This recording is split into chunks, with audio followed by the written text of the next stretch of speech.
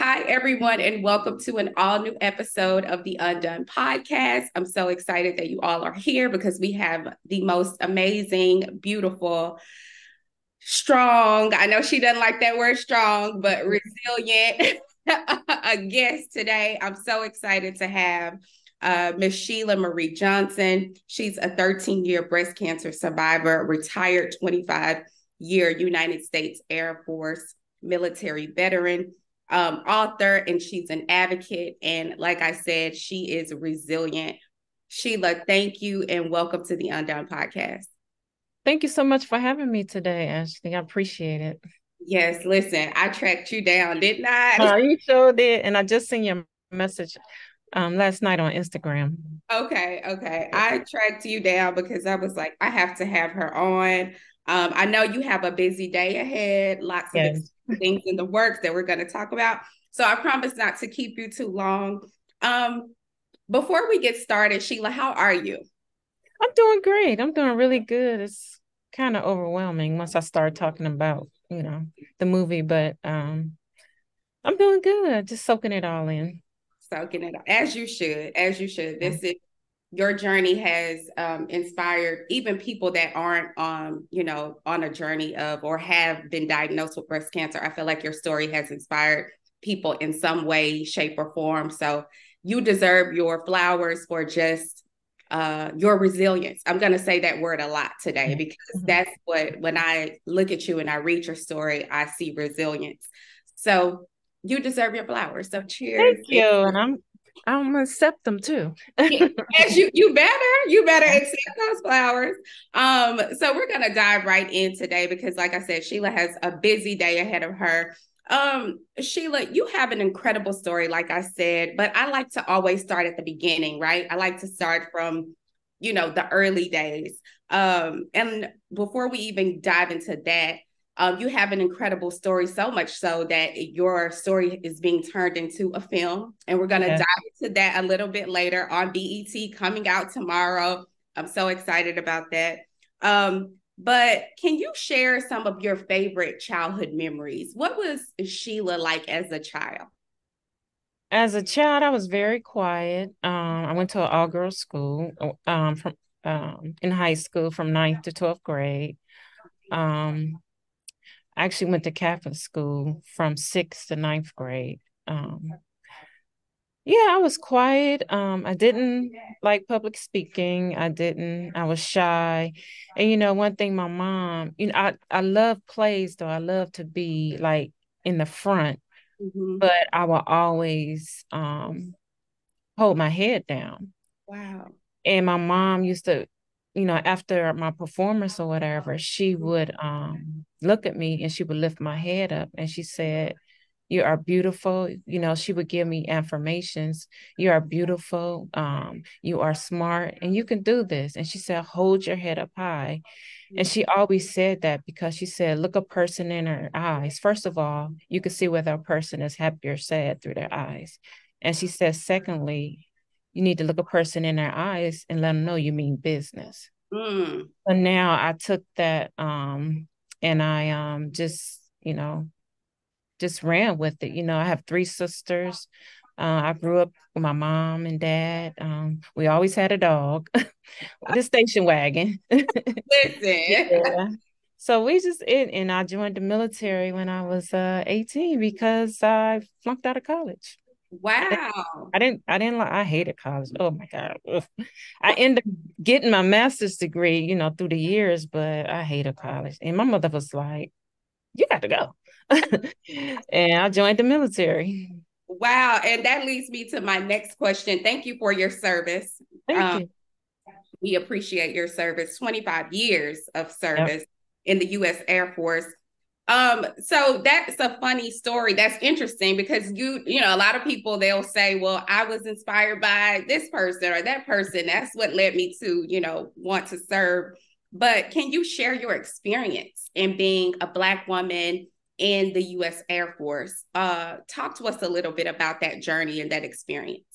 Of course, it's intimidating because I had never been on an airplane, and I had to go out to San Antonio for what they back then called boot camp because I joined in 1988. Um, And no, it was in 1988. I joined in 1985 because I graduated high school in 1984. Okay. And, then I never, even my high school was mostly white, but I never seen that in my household where I just joined the military and it was just all family. So I Wow. never experienced, I was thinking back, like, have I ever experienced discrimination?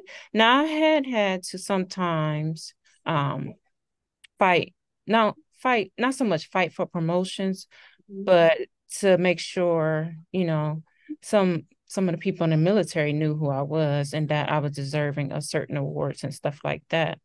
Wow. Uh, but I don't think it was because I was Black. Um, I, I might contribute to being a woman maybe back then, Mhm. but it's just that I never experienced any discrimination or being a Black woman. I always worked hard in the military, so I always fought for what I deserved for myself. So Wow. yeah. That's inspiring in itself. Mhm. How did you land on the U.S. Air Force? How did It that? was it was the first office Okay. in the recruitment center. It was the Air Force. I think the Navy was next, and the Marines. And I went in the first office, and because I'm originally from Cleveland, Ohio, but I live in the St. Louis, Missouri area. Mhm. And it was the first office, and I came back home and I said, "Mom, I joined the military," and she was like, "Good." And I can remember, boot camp back then you would have to call collect because I didn't Mhm. buy calling cards or anything, and you weren't getting paid in the military till like your 6 or 7 week, I think, like $50. And I thought back then $50 or $60 was a lot. And I kept calling collect and like, Mom, I want to come home. I want to go. I'm so scared they're gonna beat me, which they didn't. Right. Yeah. And she stopped taking my calls. Wow. She said, "You got to do this." And she would not take my calls until after I graduated. Oh my God. You're not coming home. So that's instilled in me a lot. That, I guess that instilled in me that don't give up. And Hmm. that's where I got it from. Yeah. Wow. Your mom has been a beacon of light for you throughout your journey since you've been diagnosed and even before. I love to hear that. I'm going to talk a little bit more about your mom in a minute. What specific roles and responsibilities did you uh, have while serving in the U.S. Air Force? Because you have a lot of medals. I saw all those medals. I was like, dang, she is a bad sister. Talk Yeah. a little bit about that, just because I feel like some people will, maybe want to try that journey at some point in their Yeah. lives, but they don't know even where to start or what that looks like. Can you talk a little bit about your roles and responsibilities? Well, the military, I would say, was the best thing that I could ever have done. Um, Mm-hmm. I've had many jobs. I was on like a team where we went out. It's called the Inspector General team, where we went out and inspected other Air Force bases to make sure they were up to standards. Mm-hmm. I've worked. I've been an IT person. I worked for like different what they call command chiefs, which is Chief Master Sergeant E9s. I've been their assistants. I've had so many jobs. I've subbed in for like the first sergeant sometime, which is like the person that handles like if one of the airmen have a problem or something, they go to the first sergeant. And I've done that before. It's just so many jobs. I was a records manager. We would go out and inspect bases to make sure that was when the Air Force was transitioned into electronic records. So Mm-hmm. we would make sure that they were, doing what they were supposed to be doing by Air Force standards. So throughout my career, I've been deployed. I was in Japan for 9 years. I was in Okinawa for 3 years and mainland Japan for 6 years. I've been deployed to Riyadh and Saudi. I've traveled so much into different countries and stuff. I was in Korea for a year. I took my daughter to Hawaii, Guam, and my daughter has always been by my side as well. So, yeah. So she really enjoyed Japan. We was over there for 9 years. So it's been an interesting career, and I still talk to almost the same people. Wow. That's such, listen, just that alone, like Japan for 9 years, like, okay, sign me up. I would love to do that.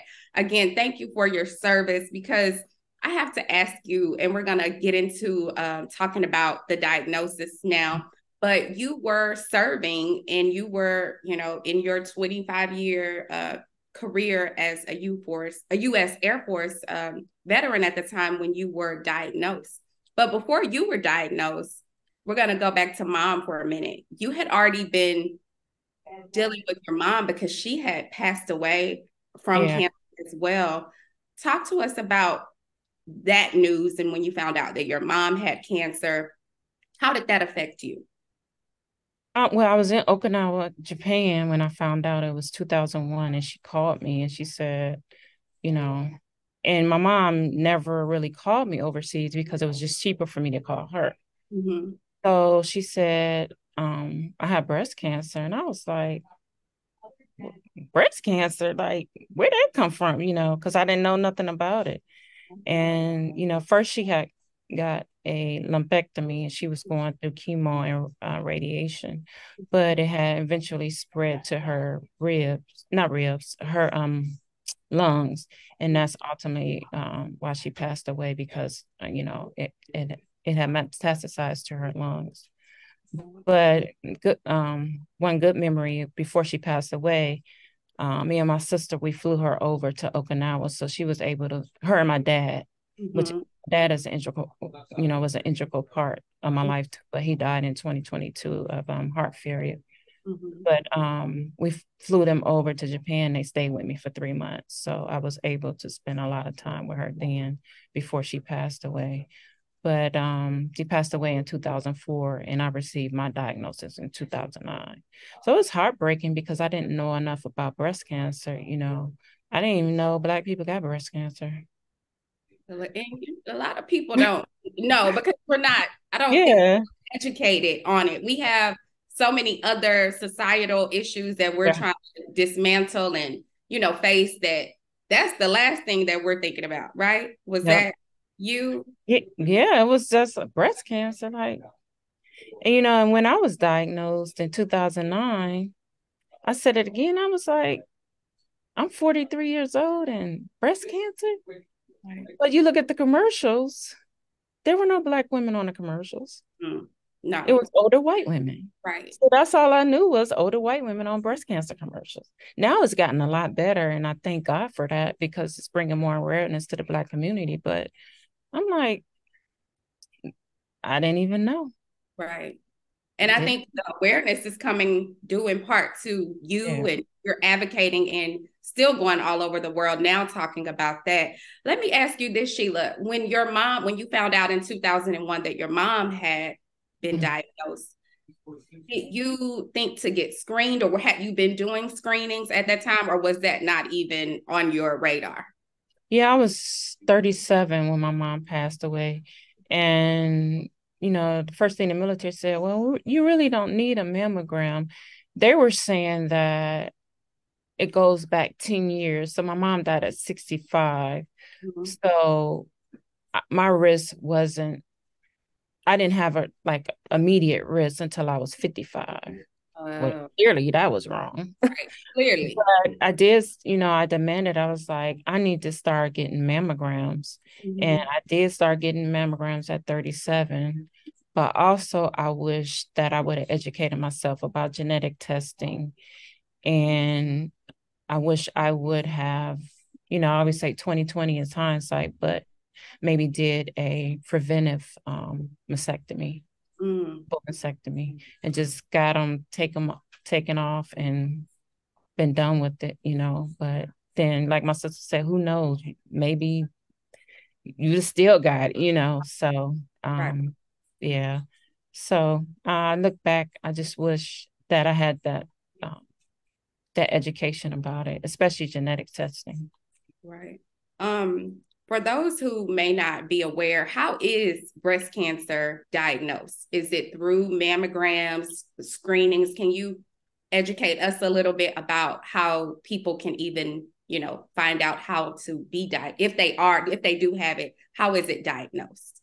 Well, more younger women are getting breast cancer. They just did a the statistics just came out, and younger women from the age of 30 to 39 are being diagnosed more with breast cancer more frequently. So, but the thing is, they don't require, or their recommendation is over 40 for you to get a mammogram. So Mhm. it's important to do your self breast exam, even when you're 17, 18 years old, because you need to know what your normal feels like. Right. That's the most important thing. And you only need to do a self breast exam once a month.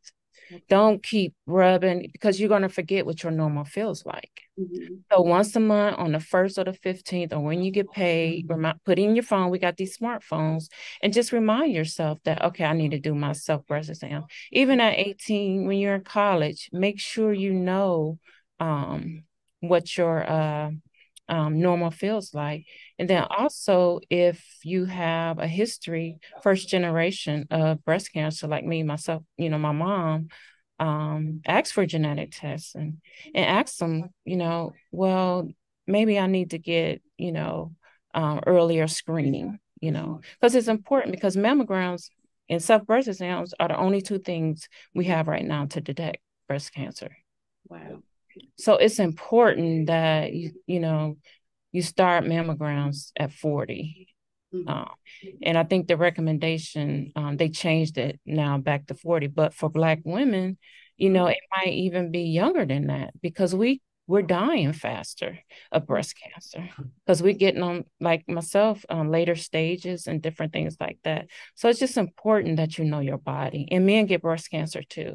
Right. So it's just important that you know your body and know your breasts and make sure that if anything wrong, you tell your doctor. Don't let them send you home and say, "Oh, you're too young for breast cancer." You go see it, go get a second opinion, go get a third opinion because you know your body. Right. Right. It's so interesting that we are having this conversation because I was in the shower just a few days ago and just doing my normal, and I was, you know, Mhm. thing. And I was I do them and I like, maybe felt, I don't know what I felt. And it just kind of freaked me out because I was like, wait a minute. So I immediately, Yeah, they made a doctor's appointment just to go and like, yeah, see what, because that's I good. just turned 40. I just turned 40 in August. So I'm just like, my mom is telling me I should get the mammogram. And I'm like, but like you said, they don't call for us to get it until, you know, over 40. So 40. yeah, so that's so interesting that you're saying that, and especially with Black women, 42%, the mortality rate is Yep. 42% for Black women. What can we do as Black women to educate ourselves on the seriousness of breast cancer? Talk to your doctors, educate yourself about breast cancer. Make sure you know your family history, because there are some Black women, I hear that. Matter of fact, I was talking to a young lady and she has breast cancer. So she started researching and she said, my mom and my aunt had breast cancer, but they never talked about it. Wow. Wow. So we need to know our family history. We need to be more involved with our family history. And we just need to continue to, that's why I go out and educate, my whole purpose is to educate the Black community about breast health and about breast cancer and how it's affecting our communities, because we do get it more aggressively. And it's just so many, it's different subtypes of breast cancer. I didn't even know that. Mhm. I'm like, okay, because my breast cancer was HER2 positive, estrogen receptor positive, which means my cancer was feeding off my estrogen. So the first thing they had to do was take my ovaries at 43 years old. And I'm like, well, what if I had been married and wanted more kids? But they, for women like that, or if you do get breast cancer at a young age, make sure you talk to your doctor about fertility. Another thing with Black women, we have dense breasts. Mhm. Dense breast shows up on a mammogram as white. So does cancer. So Wow. the density of your breast could be hiding the cancer. So if your doctor tells you that you have dense breasts, you ask them, well, what is the there are I think 3 or 4 levels of density. And you ask them what are, what your density levels are. And then they will let you know whether you need further testing like a ultrasound or different like that. But now states have to tell you that you have dense breasts, which is a good thing. So, Wow. yeah. So good. I'm so happy that we have people like you that are advocating for us and going out and sharing this information. Because again, like you said, years ago, Yeah. even just years ago, we just aren't, that's not on the top of our head. But I think now more so, we're seeing people that look like us. So the representation is there, which is making us, okay, let me sit back, let me look into this. So thank you again for just shedding light on this. Sheila, how did you manage the psychological and emotional effects when you found out that you were diagnosed? Like, what was your reaction to the news? Were you like, okay, well, this makes sense because of my mom? Talk to us a little bit about your reaction to finding out and how that impacted you physically and emotionally.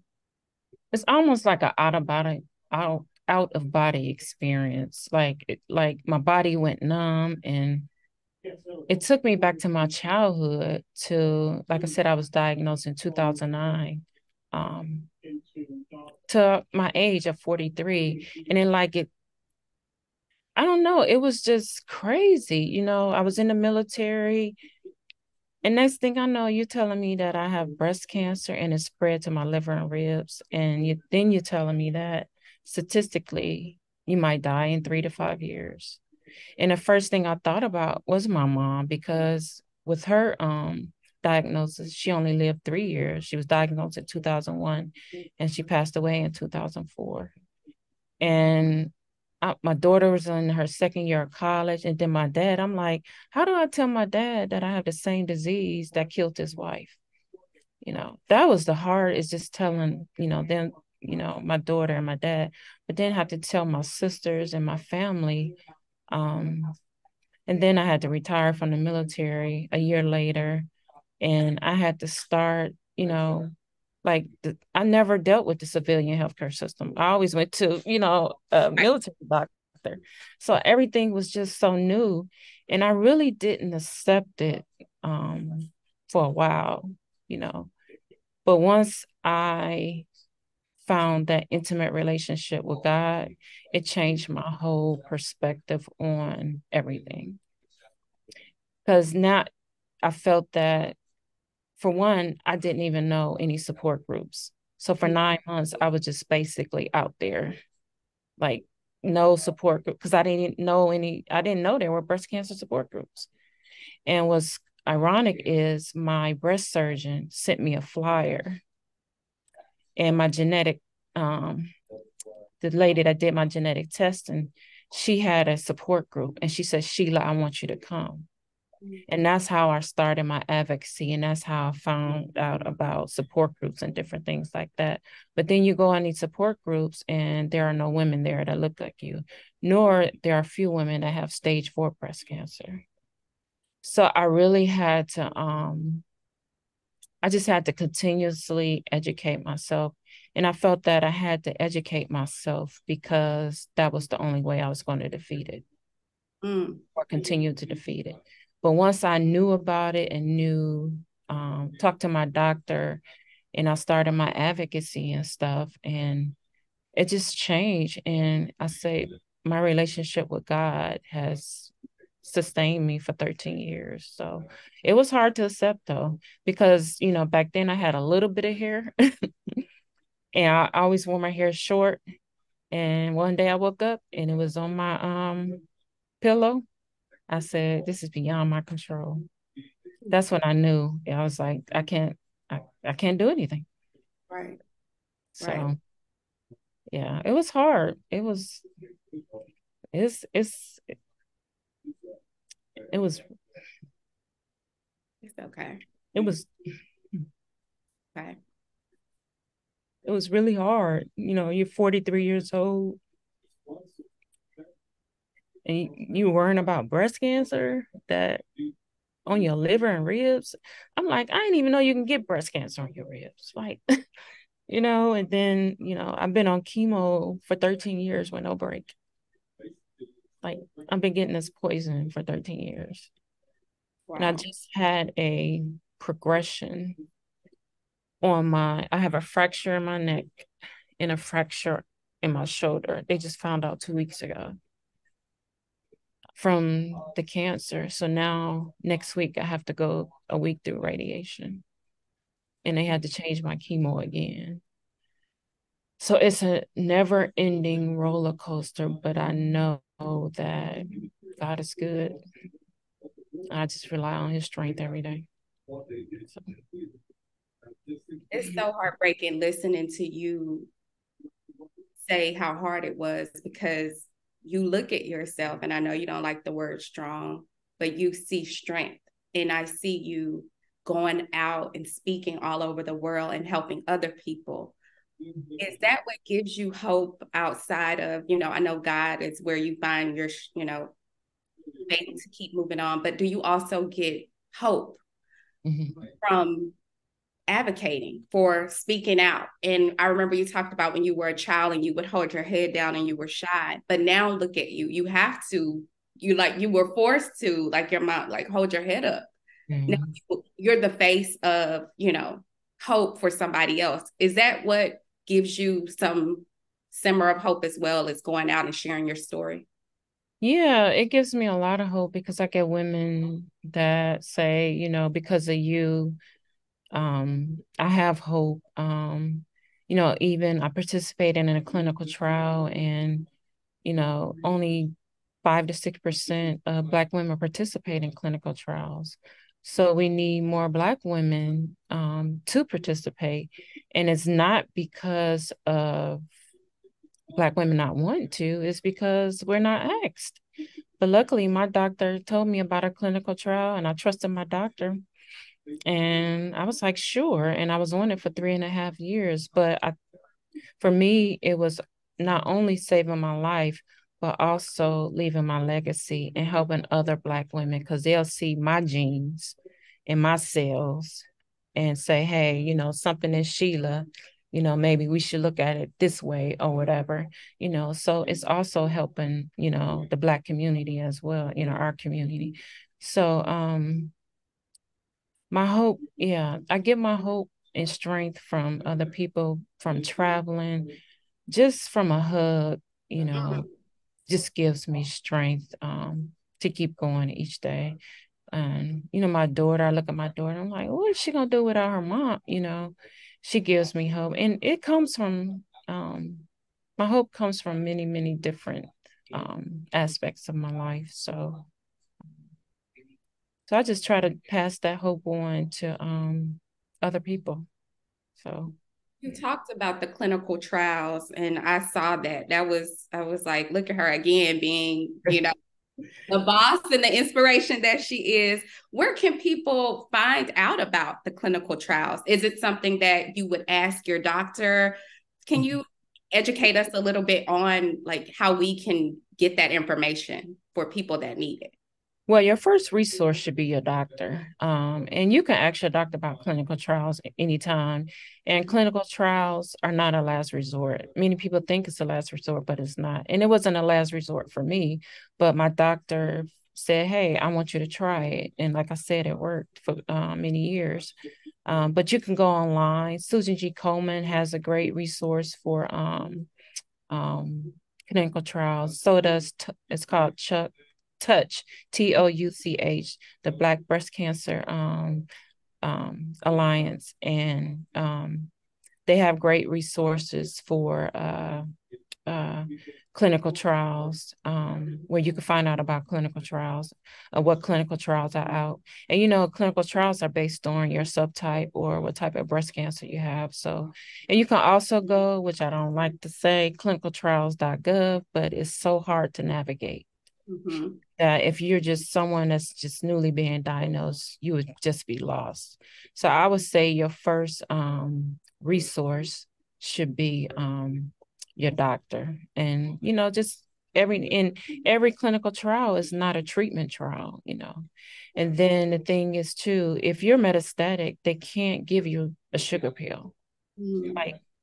Like we will all be dying if they Right. can give you, right. But they can't give you a sugar pill. You have to get either the medicine that they're testing, or they're going to give you the medicine that they're testing as something else. But they cannot just give you a sugar pill. Now, for other clinical trials, you might get a placebo or something like that. But nobody knows who gets it and who doesn't. And even when you're a clinical trial, your name is not, you're associated by a number. So they don't even know, like the researchers don't even know it's you. Right. But that's how anonymous it is. And it's so, you know, I asked my doctor, I said, well, why do you think, you know, more Black women aren't participating? And she said, you know, I try to explain that there are so many steps that clinical trials have to go through before they even become a clinical trial. And she said, you know, I know this, you know, medical mistrust and things like that. She said, Sheila, that just cannot happen today. Mm. So, and that reaffirmed to me that, okay, yeah. And you know, me, I'm started looking it up and stuff like, okay, she might be right. Right. You know, we're Yeah, gonna look something up, okay? yeah. So Yes. You talk a lot about your daughter, which she's so beautiful, and thank you are so you. proud of her, and I know she's proud of you. Um, how have you relied on her and your dad before he passed away, and your sister? How did you rely on your family for support throughout all of this? And the second part of that question is your daughter, are you educating her, or is she learning from you to, you know, be proactive with breast health because of your journey and your mother's? Actually, she just had genetic testing done, which was good. And she does herself breast exams, which is good. But I lean on her, but she doesn't like to talk about it, and I don't force her to. But whenever my treatments change or whatever, I make sure she knows, okay, I'm on this type of drug, or I'm on this, or she knows what type of breast cancer it is. So I make sure she knows all the integral parts. Like she don't want to do the interview. She don't want to, you know, like, okay, I need a caregiver to talk about. She don't want to do any of that. And I understand because she faced it, you know, with my mother and now me. So I don't force her to you know, whenever she wants to talk, she rarely talks about it. She's like, my mama gonna be fine. And you know, and I call her crying like, oh my God, you know, they saying it's progressing again. She was like, Ma, we've been doing this for 13 years. Just get it together. And I'm like, okay. Like she the adult and I'm the child.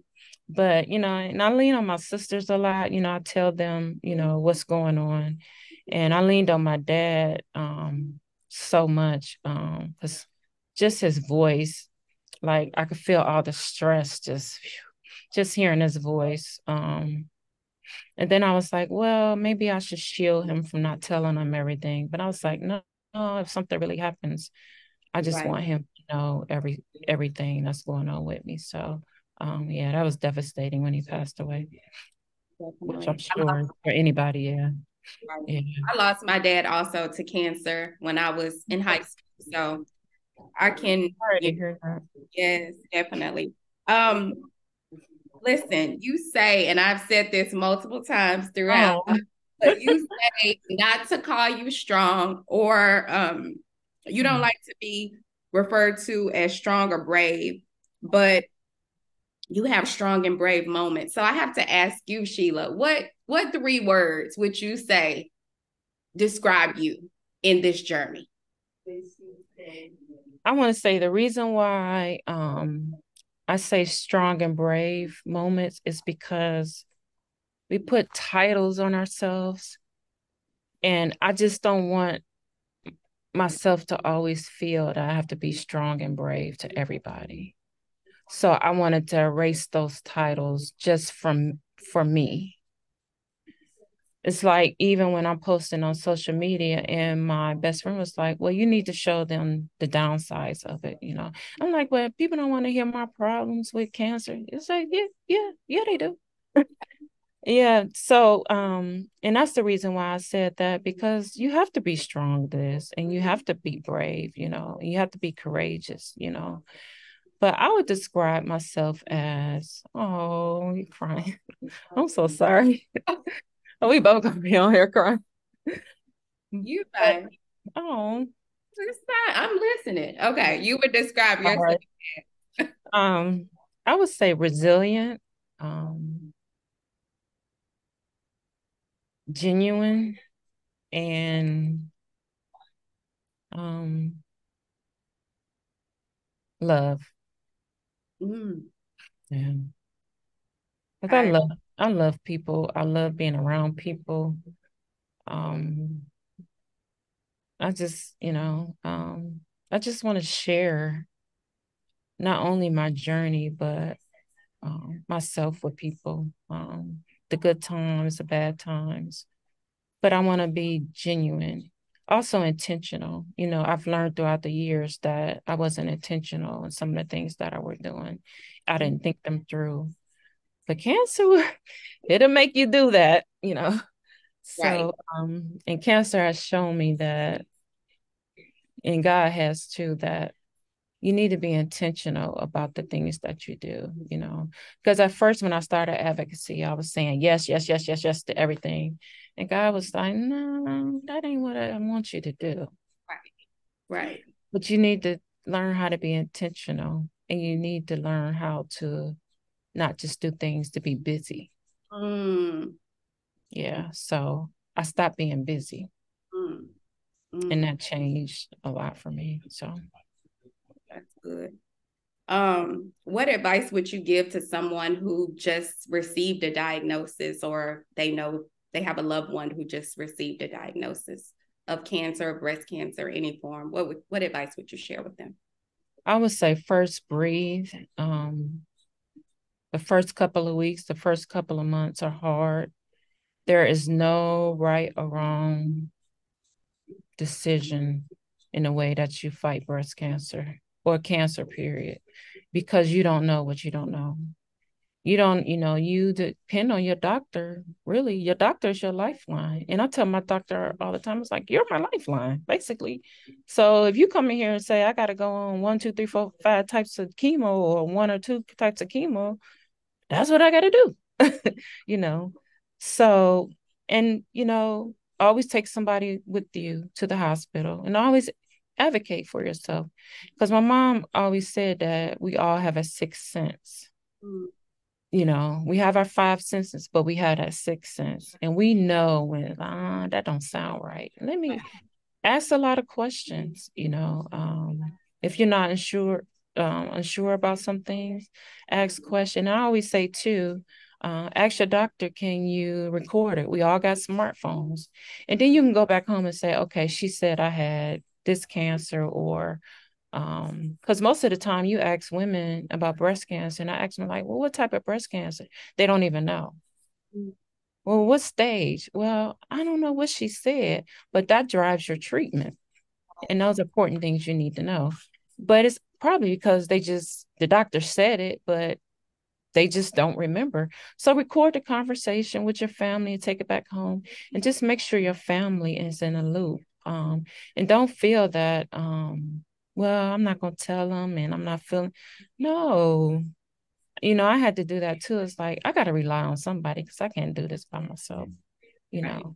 So, and I just try not to shield my daughter, but it's just to breathe, and I'm not going to say absorb it all in, because this is some bull crap to absorb in, you know. But it took me months to accept at 43 years old, I got a diagnosis. And I was just like, well, God, what you want me to do with this? Like, I don't know. I don't know if I can handle this. So, yeah, and rely on your doctors. And if you don't like what your doctor's saying, go get a second opinion. Right.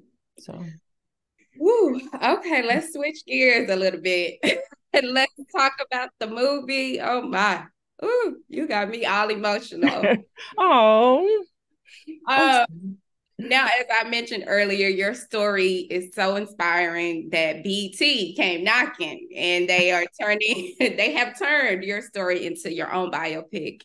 God's Grace, the Sheila Johnson story, set to premiere October 19th, tomorrow on BET Plus. Demetra McKinney is playing you in the film. Did you work closely with her to bring this story to TV? Well, what had happened was What had happened was a couple of years ago, my Vista Productions contacted me.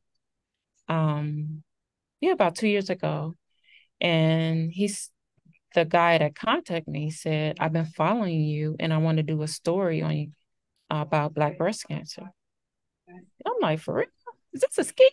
Well, then I was like, he ain't asked me for no money. So while we talking, over DM, because it was on Facebook, I Googled him. I was like, this for real. And it just led from there the past probably about 2.5 years. It's been in the works. And at first they didn't know who was going to pick it up. So it's like they shop around to see who likes the story. And BET was liked it, and they picked it up and started filming for 2 weeks in April in Atlanta. And they told me like maybe about a month or 2 months before that, Dimitri was playing me. And I was like, oh my God, because she could sing, and I'm like, oh, this is great. Mm-hmm. But yeah, she would call and she said, well, I got a question about the script. And I really, really want to feel it. And I'm like, okay. So I would talk to her about it. And she's like, well, how did you feel? And I was like, I felt this away. And we just connected. She would text sometime, hey, Sheila, I'm just checking on you, see how you doing. And then I did go on set because like when I see the movie tomorrow, it's the first time like everybody else that I see the movie. I was going And to ask you that too. yeah, Seen it. Wow. and I met her personally because we were doing Zooms, but I met her personally, and I was only there for a day. Um, and she was just great. I was like, man, I could see myself in her, and it was so surreal. And she was just so gentle and kind hearted. And Sheila, did I do that right? Was that I'm like, girl, you doing your thing, you know. And just to meet Michael Beach, playing my dad, um, and Amber Rain, plays my daughter. It was just amazing. And I have a love interest, Devon Franklin. I was like, I saw him Yeah. going to be in it. I didn't know what he would be playing, but Yeah. So it was really, Dr. Contessa is from Married to Medicine. She's my doctor in the movie. So it was so surreal because I actually didn't know. I'm like, all these great people in my movie. Yeah, and then Charmin Lee is the director, and I didn't know her, and we just connected, and she would send me videos how they're praying, before before they started filming for that day. And I'm like, man, this had to be sent from God. So yeah, Demetrius is just excellent. Sheila, could you have imagined 13 years ago when you were diagnosed that your story would become something that the world will now get to see, and even more people will be able to be inspired and be able to walk their own journey because of what you have gone through? Could you imagine that that's how it would go? Did you think this? I said 13 years ago, I said, it's going to be a movie about me. Wow. I- and and 13 years later, it happened. I always say, speak things into existence. Mm. Now, I'm like, God, okay, it's year 5, it's year 8, it's year 9. Like, what you gonna do? But I said it's gonna be a movie about me, whether I'm here or whether I'm in heaven, and sure enough, it happened. So to me, 13 years, it happened really fast. So I'm like, well, dang, and then I was just thinking, has there ever been a movie about a stage 4 Black woman that has breast cancer? Um, I don't know, but I never thought it would be like it is, this big. I think that's the part that I'm amazed by. So Was it hard to relive any of those moments when you were sharing with Demetria, or just having to or even what you will have to see because you haven't seen it yet. Yeah. You think it'll be fun to watch it? I think when the parts with my dad, because he references, well, you'll see in the movie, I don't want to give it away too much, but the parts with my dad, and actually Demetria has my original uniform on. So that's going to remind me about the military and when I had to retire from the military, I was like, God, you know, am I retiring because of the cancer? Or, I was telling my best friend, I was like, I'm retiring and cancer took this from me. And she was like, no, you just have a different platform now. Mm. And I was like, oh, okay. So it was just so many integral parts that you'll see that I'm just like, wow. Then the end, it's like it's gonna blow your way. That's all I'm gonna say. Oh, don't do us like that, Sheila. Yeah. Oh my goodness. You're gonna be like, yeah, it's gonna blow you away. I did see scene from the end part. So What do yeah. you hope people, what do you hope people will, how do you hope people will feel after they watch it? Empowered to take care of their health, rejuvenated, that we need more resources in the Black community, that there's hope, even with a statistic like 3 to 5 years. I'm still here 13 years later. Clinical trials work. I hope they get that and that you know life is going to take you through things. Mine was breast cancer, yours or somebody else's might be divorce or bankruptcy or whatever. But we can get through it. I always say God turned something so evil, he turned it for my good. So I just hope they find the most important thing is just to be empowered to take care of your health. Even when I was on a set, there were women coming up and say, I just made my mammogram appointment and I checked my breast. And that's all. It's not hard. None of this is hard. And if you need help getting mammograms paid for, there are so many resources out there that'll do that, Mm. you know. So what I want people to get out of it is um just feel my strength. And when they're going through something, just say, hey, okay, Sheila, was this strong, or Sheila, I just want them to feel the strength from the movie. Mm. I know they will, because listen, when I get off of this call, Sheila, I'm gonna call my mama because this, I don't know. That's why I had to have you because Oh, I'm so sorry. why are you apologizing? I just felt you. I felt something when I was researching and watching the videos. I felt empowered. I felt inspired. I felt like I can do hard things, Yeah. The hard things don't mean that it's bad or that it's Yeah. over. Yeah. So thank you for just inspiring Oh, us. oh, thank you. Oh, Don't, oh, Sheila, I know. I'm sorry. Let me get back to it because you not only have the movie coming out tomorrow, which I'm so excited. Before we talk about that, what are you wearing to the premiere? I'm wearing a pink suit. Yeah. Um, and I have uh,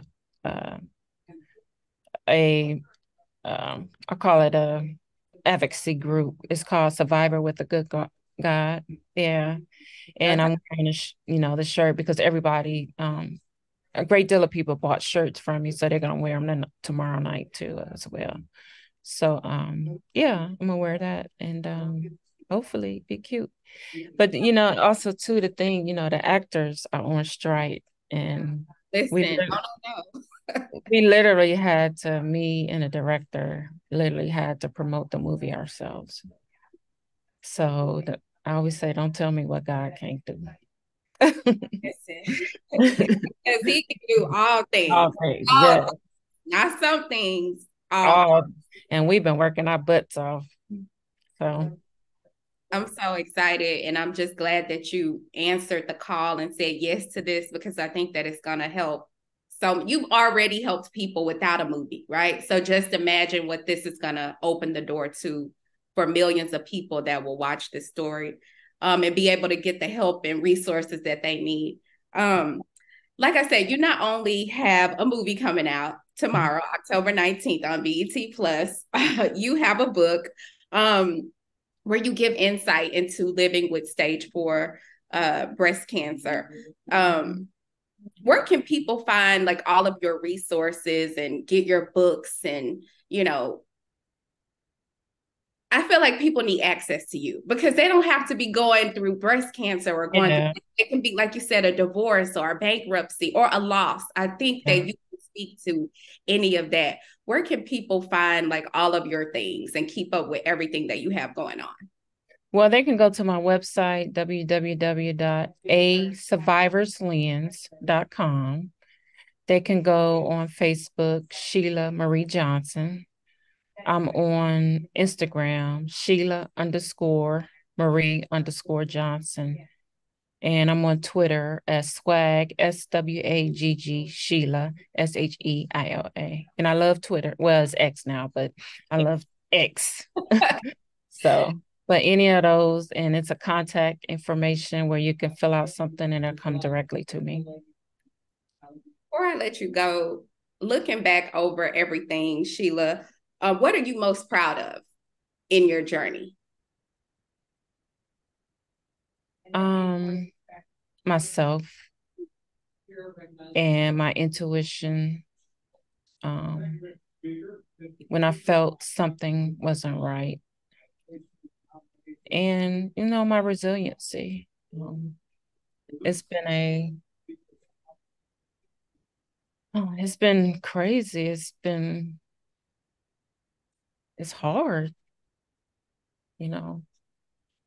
When you're puking in a corner, I was just telling my nephew that, he was like, Auntie, why you don't eat? I said, because my tongue turns black. And he said to me, I never thought about how important it is to have taste. Mm-hmm. And I said, that's why I'm losing weight, because everything tastes nasty. I could get up at 7 or 8 o'clock and I'm fine. By 5 o'clock, my tongue is black from the chemo. So it's just little things like that. I've been doing this every 3 weeks, never missed an appointment for 13 years. I've never missed an appointment. I get scans every 3 months. I have to get my heart checked every 3 months. I was getting my eyes checked every 2 months because the chemo can affect your heart. So, even when I found out about this latest progression, my doctor called me. I was driving and she was like, this was just 2 weeks ago, get to the emergency room ASAP. They immediately put me in a trauma room because they thought that, the fracture in my neck had hit my nerve, and that could paralyze me. So that's why I say, and that's why I talk about, I have to rely on God, hope, and my doctor. Those are the only 3 things that will keep me alive. And medicine, So it's just hard, Some days it's hard and some days it's hard and some days I'm having a great day, but it takes you on a life journey for sure. So I just want everybody just to take care of their health. And also, if your parents are here, call them every single day. Excuse me. Call them every single day. Like, I don't care. You mad, whatever. Call them, say, I love you. I'm still mad at you. Hang up. Sorry. No, you're fine. But call them. I don't care. This life is so freaking short. You know. And one minute I'm going in a hospital room, hospital like I'm just getting my mammogram. I come out, you have stage 4 breast cancer. And you might be dead in 5 years. Just hug on to your loved ones and love on them, and all them arguments and issues. And okay, I got an issue because she said, okay, get over it. 2 days later, but it's just not, and I had to teach myself that too. And it took breast cancer for me. But yeah, just be kind to yourself and show yourself grace and mercy. Mm. Not only show others, but show yourself grace and mercy. Because we all gonna make mistakes, but yeah, so those are my last words, I think. Oh, Sheila. This was so good, Sheila. Thank you for taking up, just giving us you today. Thank you for holding space. We hold space for you. I'm most proud of you and your journey. I Thank know you. the world is going to see it tomorrow and they're going to be proud of your journey also. So thank you. Thank you so much. And thank you for being so real and authentic and true. Not only did I share my truth, but you shared your truth as well.